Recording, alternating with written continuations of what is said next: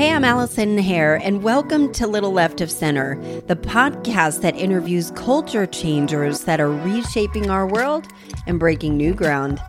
Today's guest is Cate Stillman, the founder of the thriving worldwide community of Yogahealer and yoga health coaching, and author of Body Thrive and a new book coming out this year called Master of You. I got to see Cate Stillman present at the She Podcast Conference recently, and I was lit up with ideas.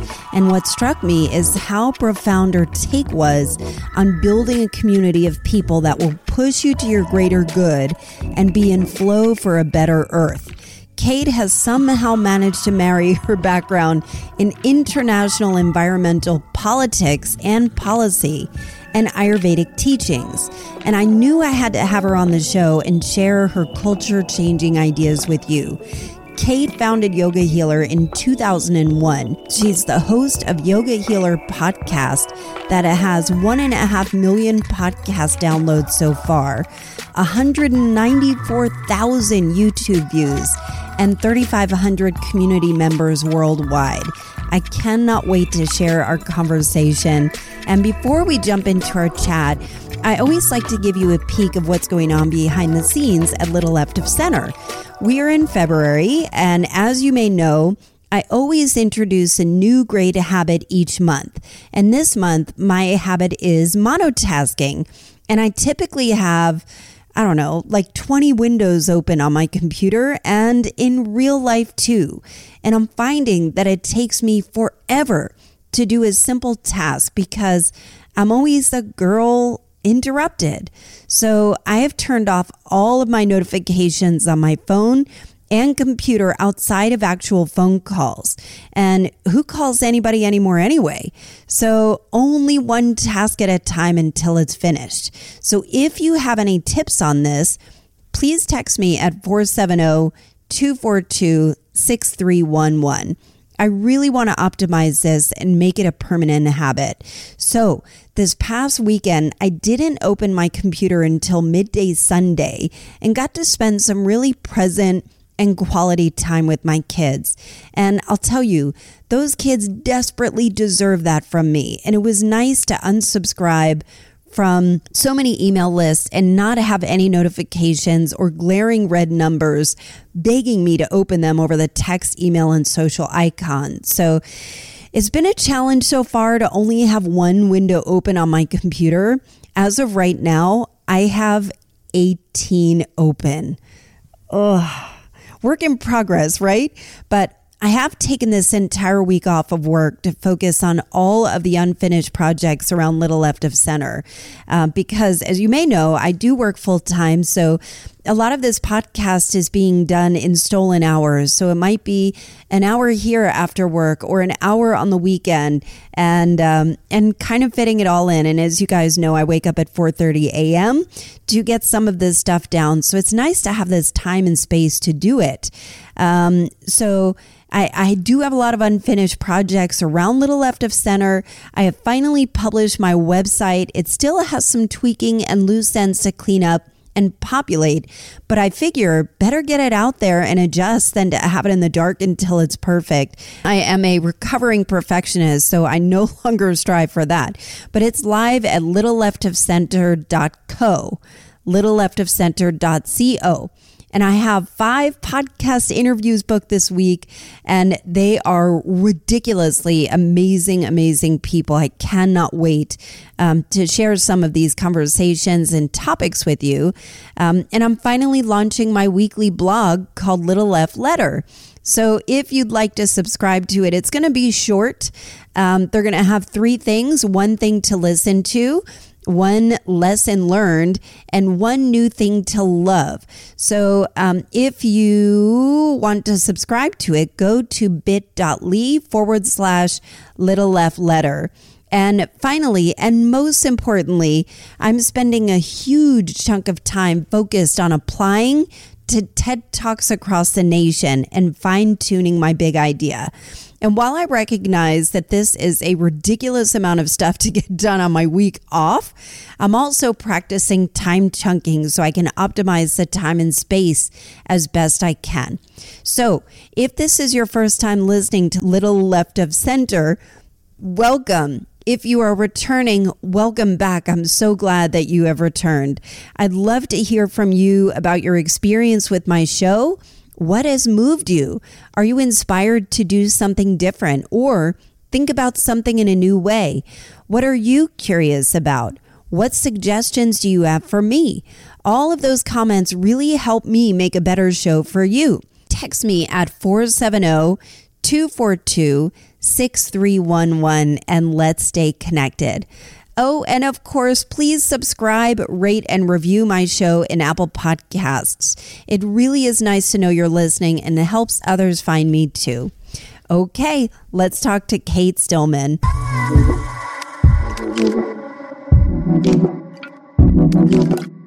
Cate, welcome to the show. Can you tell me more about your backstory? How did you get here? Oh, yeah. So I came into my path at Yogahealer, which is all based on personal and planetary thrive. So we look at both, people thriving, but also our planet thriving. I came into Yogahealer, into Ayurvedic medicine and yoga from international environmental politics and policy, particularly focused on global warming. So I have a different story into yoga and into wellness than a lot of my colleagues. I really came from a global public policy background, and I was looking at how can I make the biggest difference in my lifetime to leave the planet in a better place than I was finding it. And basically, what happened is in policy, I quickly came to the place of frustration of bureaucracy and wanted to look at how do we help humans become more conscious. And that's what really brought me into Ayurveda. Yeah, so let's back up for a second. When you were growing up, did you grow up in a spiritual household, or what was that like for you? Because it sounds like two polar opposites when in reality they're probably more intertwined. We just don't connect the two. So I'd love to hear more about your interest in political policy or global policy and the spiritual. How did that awaken for you? Yeah, I think it was it was in many ways the opposite of growing up in a spiritual household. I grew up in an atheist household, and very based in the material reality of the world. And I met my first spiritual teachers in high school.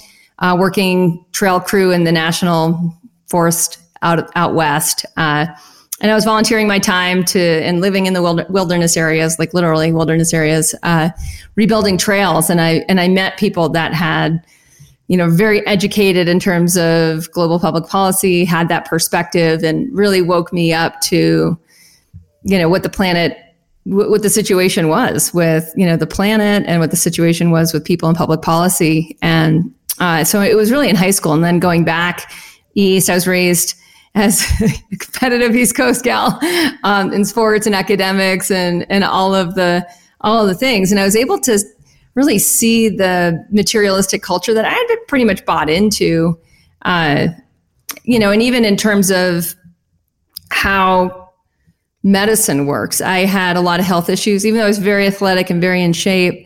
As a kid, I had migraines, I had constipation, I had allergies that were pretty severe. So I was in and out of allopathic doctors' offices my entire childhood, and didn't really interface with holistic medicine until I got until after my, if you will, eco-spiritual awakening and starting to look at what is the relationship between all things? What is the relationship between my experience in my body and my inputs, including people, including food, including beliefs, including, all the things. And that really helped steer me more towards a lifetime of helping people thrive.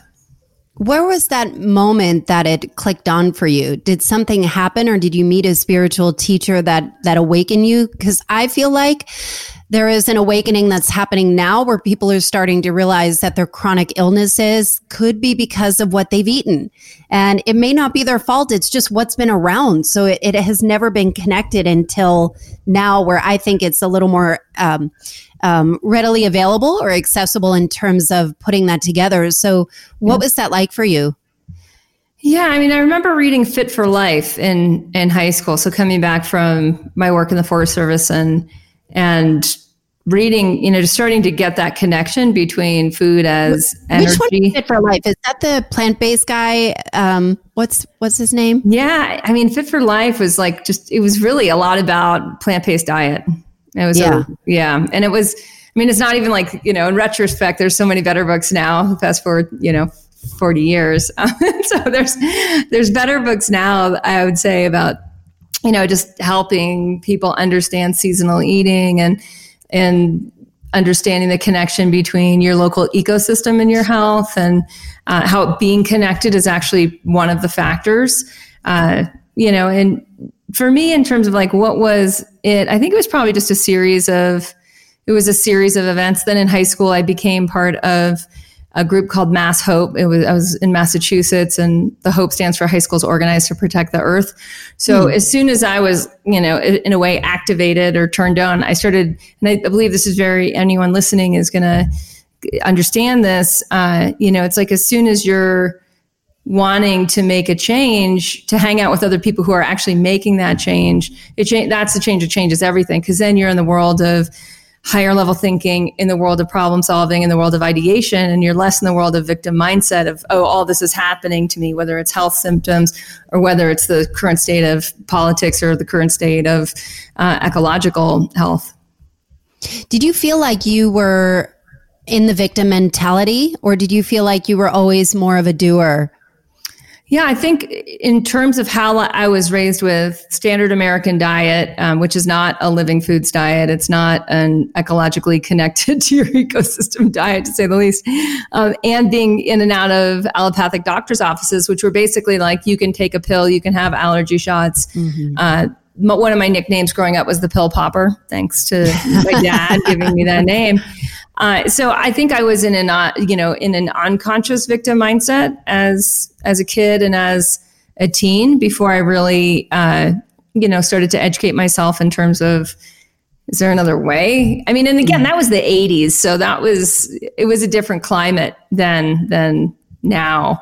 Literally. Pre-internet, right? So you can't just like Google holistic headaches and get some clues. Like, I didn't know until I was pretty deep into Ayurvedic medicine in my 20s. I didn't understand from a daily habit embodiment perspective how my headaches were linked to constipation and how to deeply cure my constipation. So in our Body Thrive course, like habit number 3, start the day right, we basically teach people how to become pooping champions, because it's such a huge problem in the West. I often cite the stat that, like the number one medicinal tea is Smooth Move, the number one selling medicinal tea. And that tells us that people are not having complete elimination, which means we're bringing waste into our day. So even if we're taking all the right supplements, but we're constipated, we're not going to get the level of absorption from those supplements. So we're basically not, flushing money down the toilet is one way to look at it, but we're not actually getting to the root of the issue. And so it did take me, quite a while to connect the dots. It's an evolution for sure. And it's funny, on a personal note, I am plant-based for this month. So I'm trying it, and I am a pooping champion. Like, I am so gassy, and I'm like, I don't know if this is healthy or not, but oh my God, it's been interesting. I'm trying to figure out if this is okay or not, but there might be, so far so good. And looking at, in our Ayurveda, we look at, things like gases, like there's usually a lack of absorption with that, or there's a level of like your digestive fire not adjusting to your new diet. The other thing is, like, some people digest beans a lot better than others, just depending on your heritage. Like, what did your ancestry eat? So there can be a lot there can be a lot to it. That's so interesting. I think what's fascinating about everything you're talking about is so complex, but also connected. And I'm wondering, what is your mission? Yeah, it's all based on personal and planetary thrive. So at Yogahealer, we have a number of different ways of helping people. So the way we always start with everybody is body thrive. So it's like, let's dial in your habits. So these are the habits of yogis. These are the habits that build resilience and adaptability. It's how can we actually get reset into universal rhythms and circadian rhythms? How can we actually go with the flow of what our bodies are designed to do and how they're designed to feel? And that's counterculture. And that's the sticky, hard thing, right? It's like the habits are earlier, lighter dinner, so you don't overload your digestion at night. Then early to bed, which is easy to do if you haven't had too many calories later in the day. You'll naturally get tired. A lot of people have issues with early to bed just because of tech addiction, right? So then we get to look at that head on. The third habit is start the day right, the hydrating and eliminating. And people don't realize that we can like retrain our body into these habits. Breath body practices before you eat, that you actually awaken your pranic body or your energy and physical body and get ready for the day. So we create a lot of space before going into the day. And then there's 6 other habits that follow that. These are just like the most basic habits of yogis.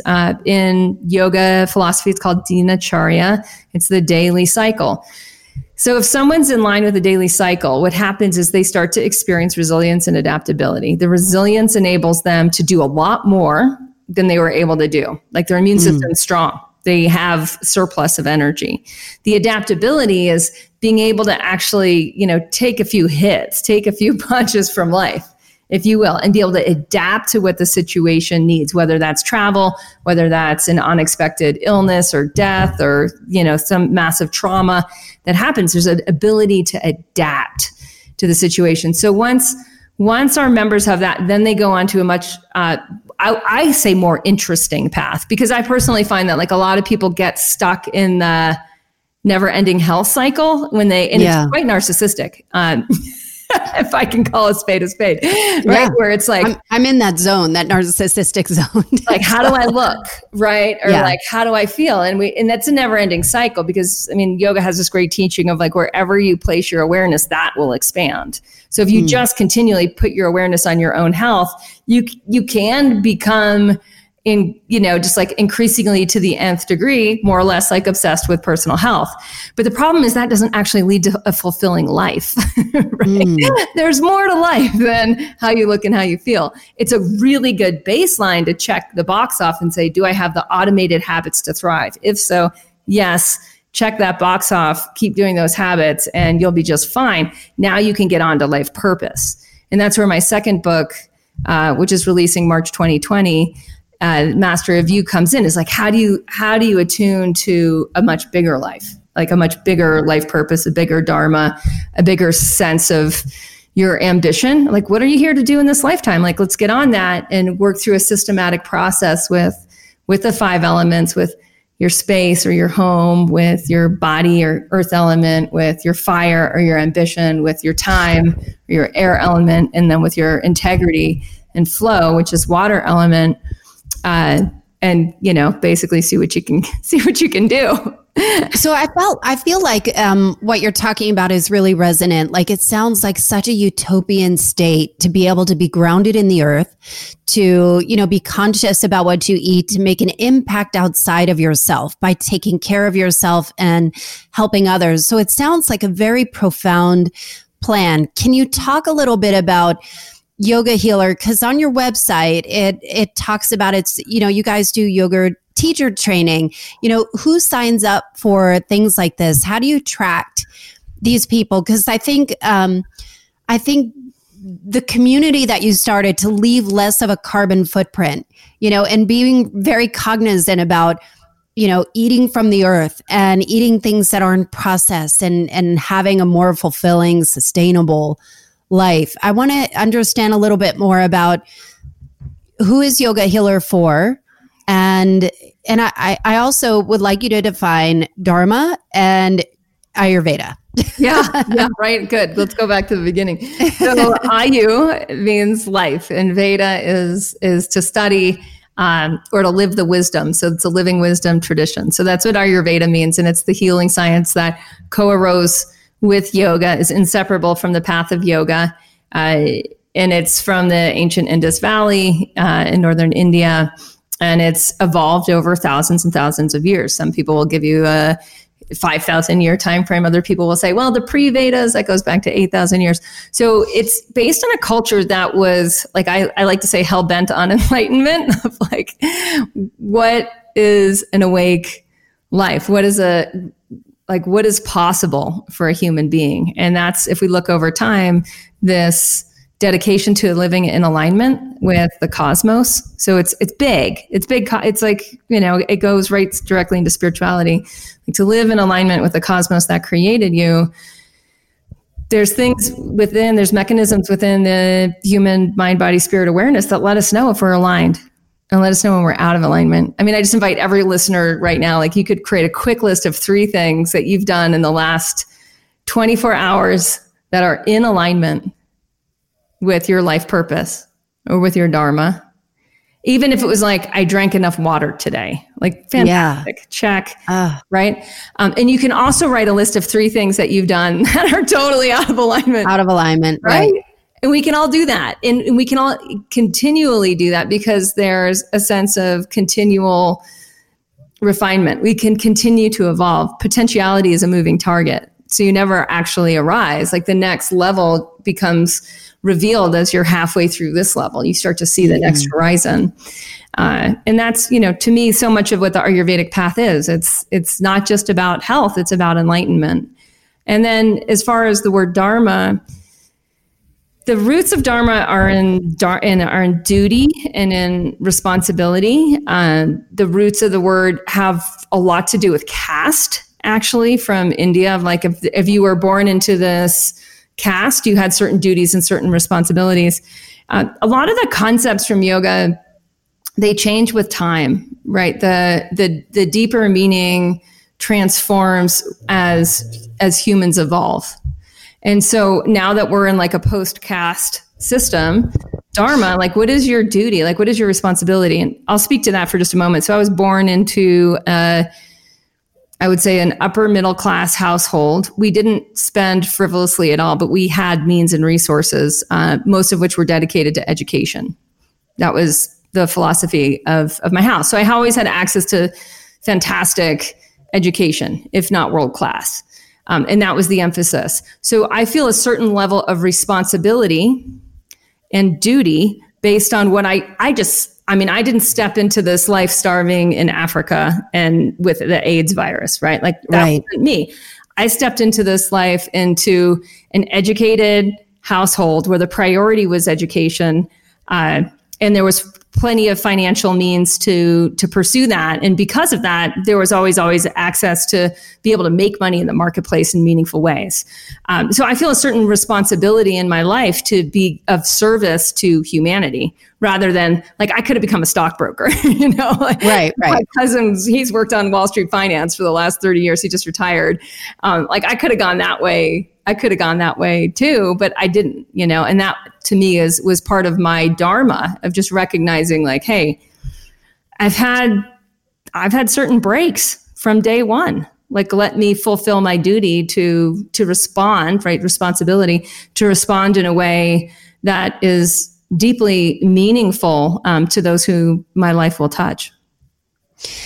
I think it's funny because I have a 7-year-old son, and I talk to him every night and talk about, you were given a purpose, but I am talking out of my ass. Like, your job is to figure out what that purpose is and live, and be of service to others. But I have no idea what it is. It just sounds really good. And I'm trying to be a good mom and trying to raise conscious children. I've got a 4-year-old girl and a 7-year-old boy. So I love that you are putting words or articulating a concept. And one of the things that I noticed about your podcast from some of the episodes that I learned, I really like, I don't think it might have been released today, but the one about stress and sleep, that was really powerful. And I think that some of the concepts that you talk about and talk with experts on are very practical and very relatable, especially with sleep apnea or people that are, having issues with sleep, or that teenagers need 9.5 hours of sleep. And the reason why they're suffering or have technology addictions have everything to do with something as simple as sleep.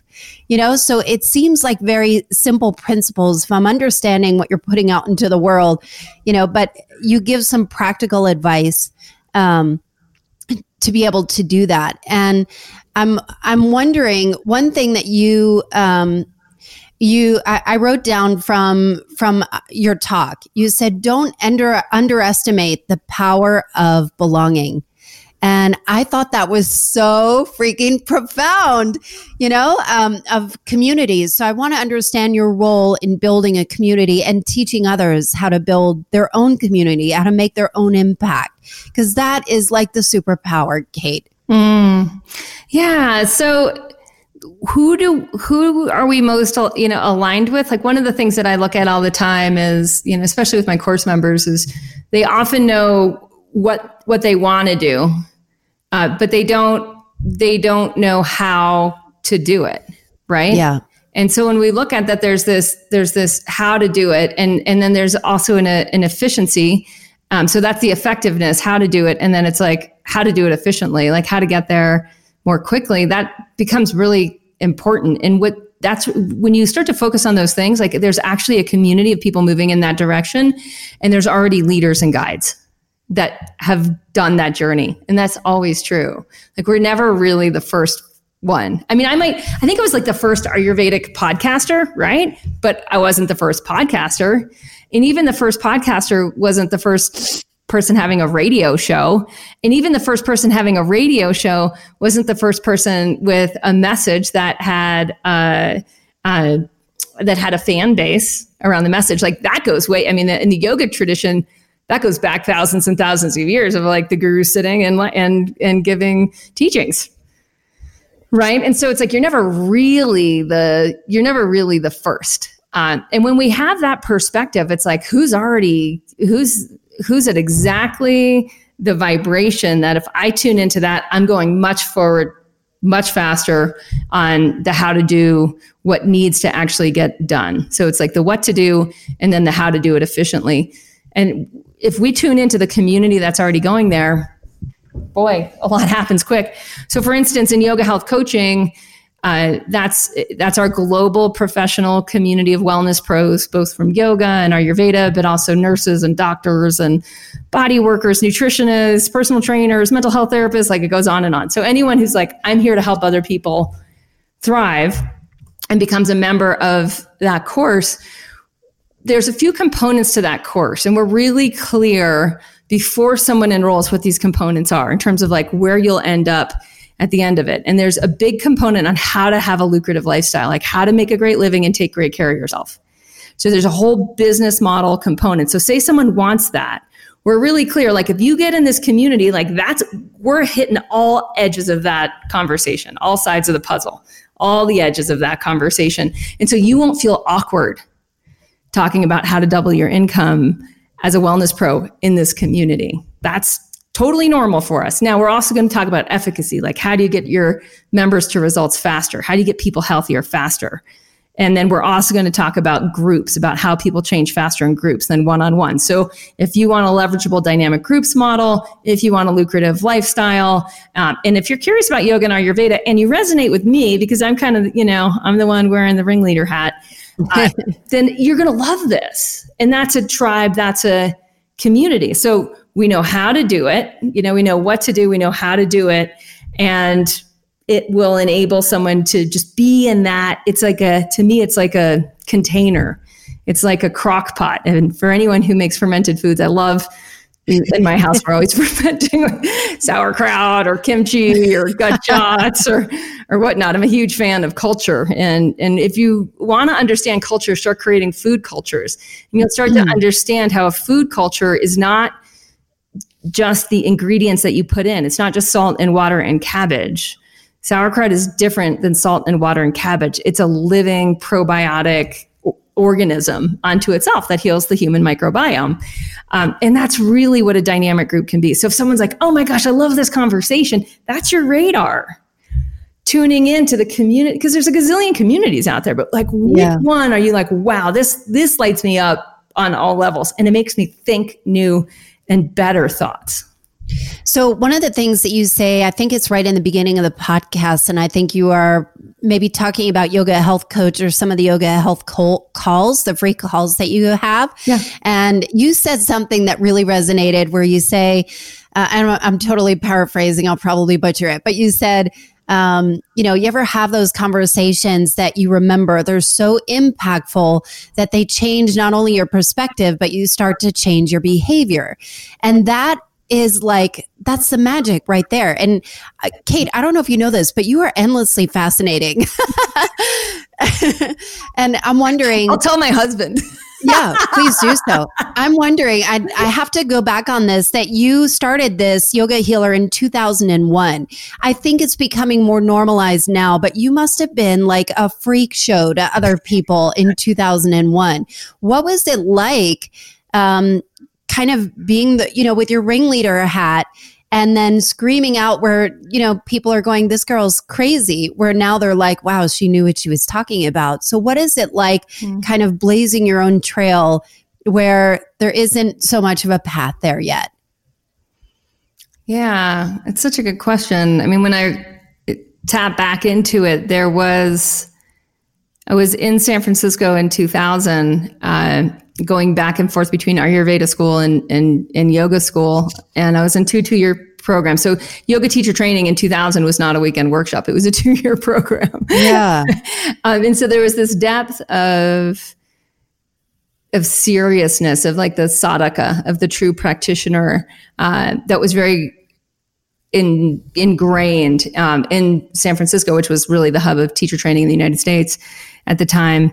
And what I saw, and the more actually I understand, I think this might be helpful too, Allison, for just everyone listening. It's like the more you understand who you are, the more you understand your personality profile. So I really recommend everyone take like 5 personality tests so you just understand who you are. Because once I understood that, it all made sense. So I'm really high in innovator, creator, futurist. Like those things always come up. But I didn't know that in 2000. I was just like, why is everyone paying attention to the wrong thing? And that's what I was also like in my teen years in environmental activism. I was like, why is everyone paying attention to fashion or like the next pair of like, whether it's baggy jeans or skinny jeans or whatever, instead of like, we're destroying the planet. Hello, let's wake up to this.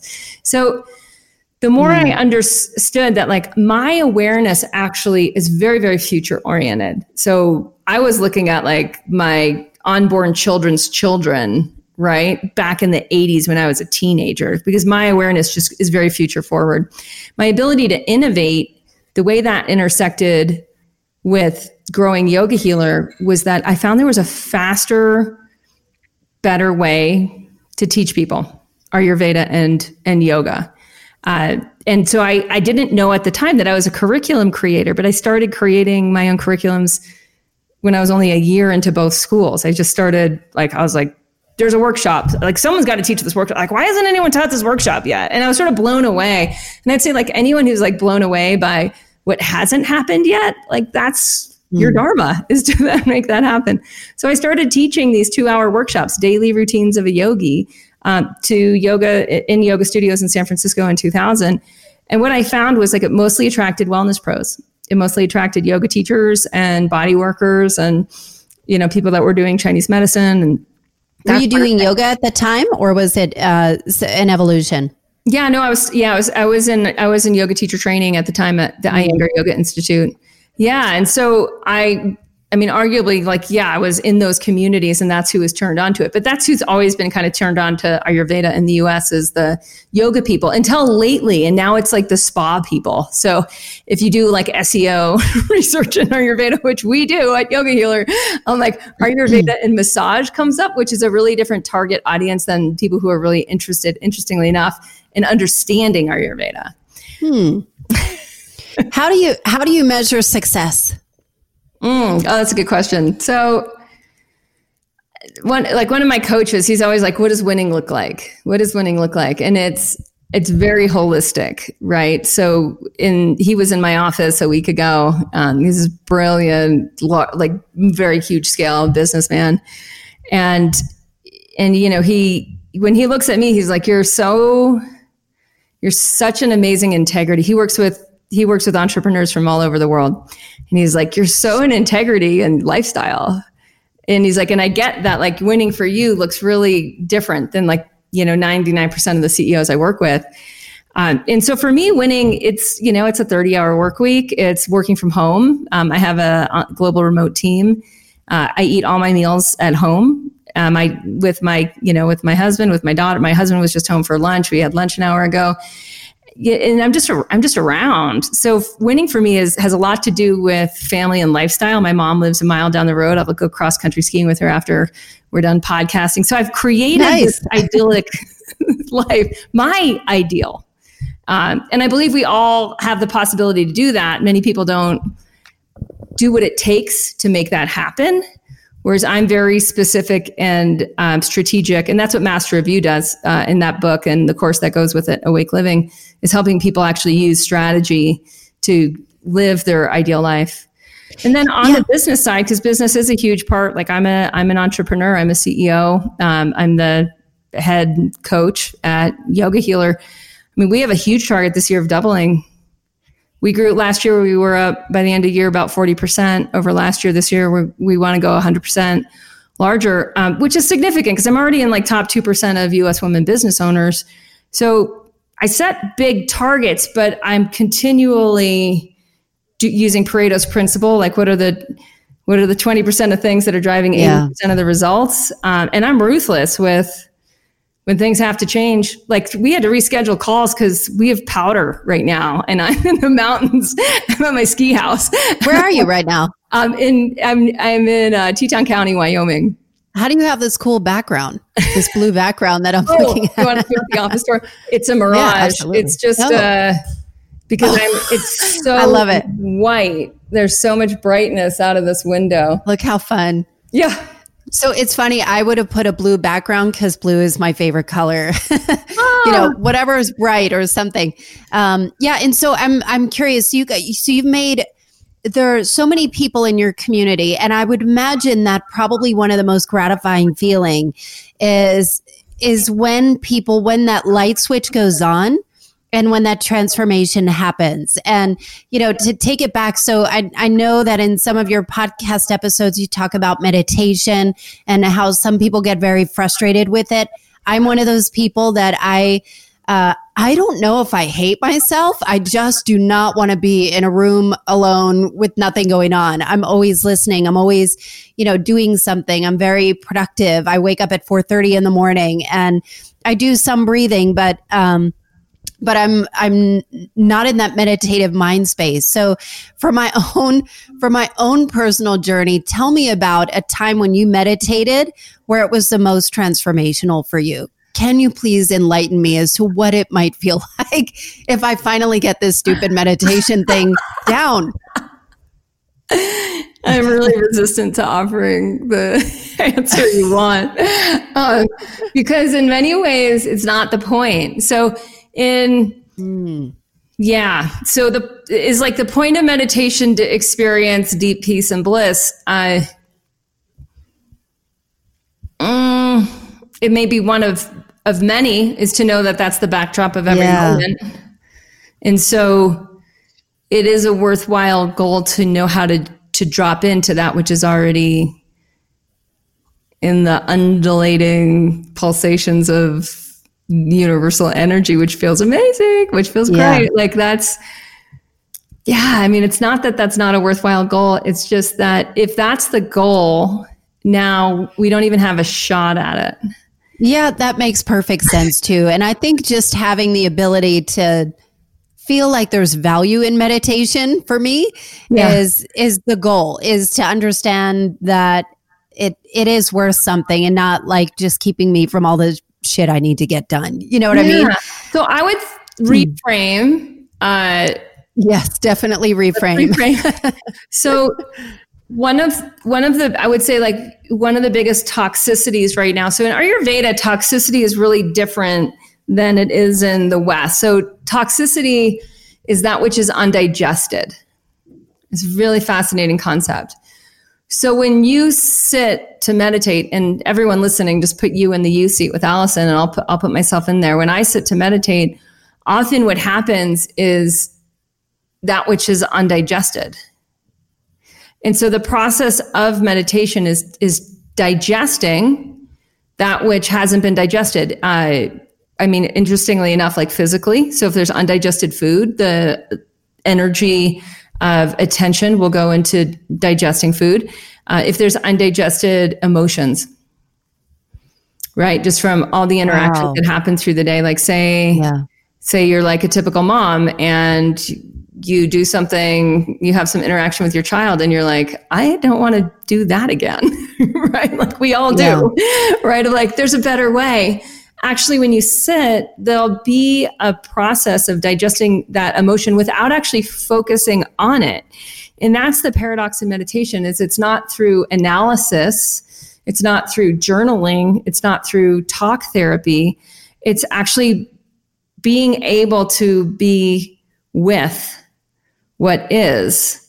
And there's a surrender into the universal intelligence that's part of all of our cells, that the intelligence of us, of universal energy, it actually does digest the emotion. There's also undigested thoughts. So say, it's fascinating because and I wanted to circle back to this because you said something about you don't know your dharma. And I was like, oh, yes, you do.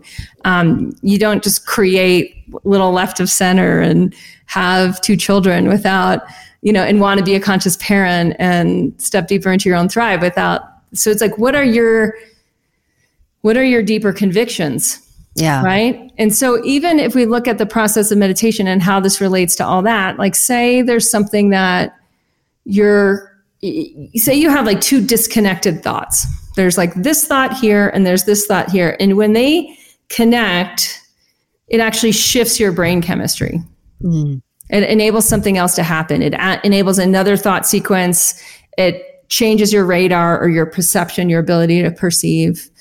So when we sit to meditate, what is going to create that synapse across that cleft, right? And that's what happens, is those 2 undigested, seemingly disparate things actually become connected in the unified field of consciousness. Mm. So I wouldn't worry so much about what your emotions are in meditation, whether the emotions of peace or the emotions of pleasure or the emotions of stillness or the emotions of extreme agitation, anger, fear, depression, jealousy, whatever they are. It's just to actually be in awareness of that without needing to analyze it. And then all the magic actually is happening on a subtle level, this digesting that which is undigested. That has never been positioned to me in that way, and I thank you for doing that. I'm going to sit on this as I listen back and try and figure that out. I remind myself that after I've been a 20-year meditator, and I still on a daily basis remind myself of that in practice.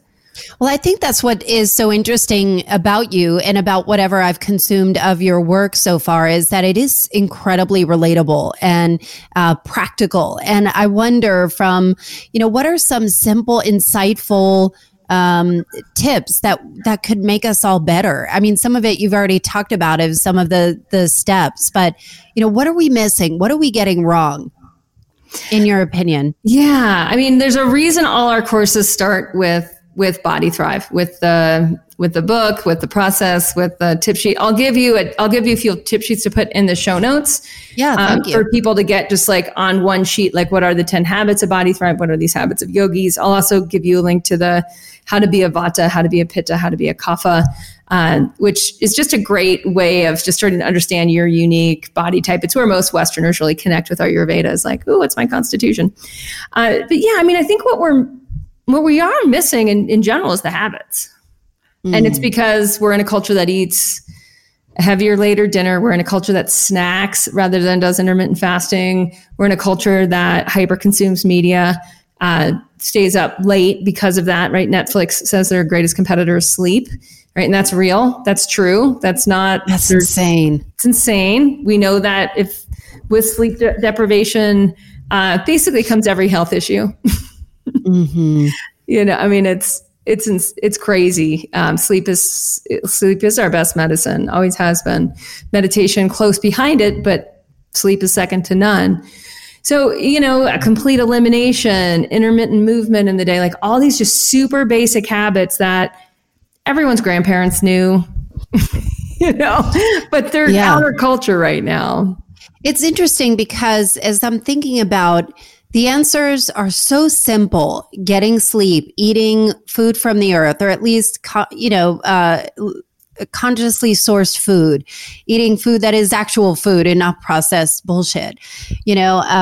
It's staying off of some of the technology or kind of getting involved in that. And, I talk a lot about this on my show, that I feel like, we are scheduled from the moment we get up until the moment we go to bed, and we do not give ourselves any time to process anything, myself included. Like we look at productivity as king. And, if something hurts, you take a pill and fix it and move forward. You got to keep moving, or if something hurts, take a pill, take a drink, go shopping. I know for me, my vice is shopping and chocolate.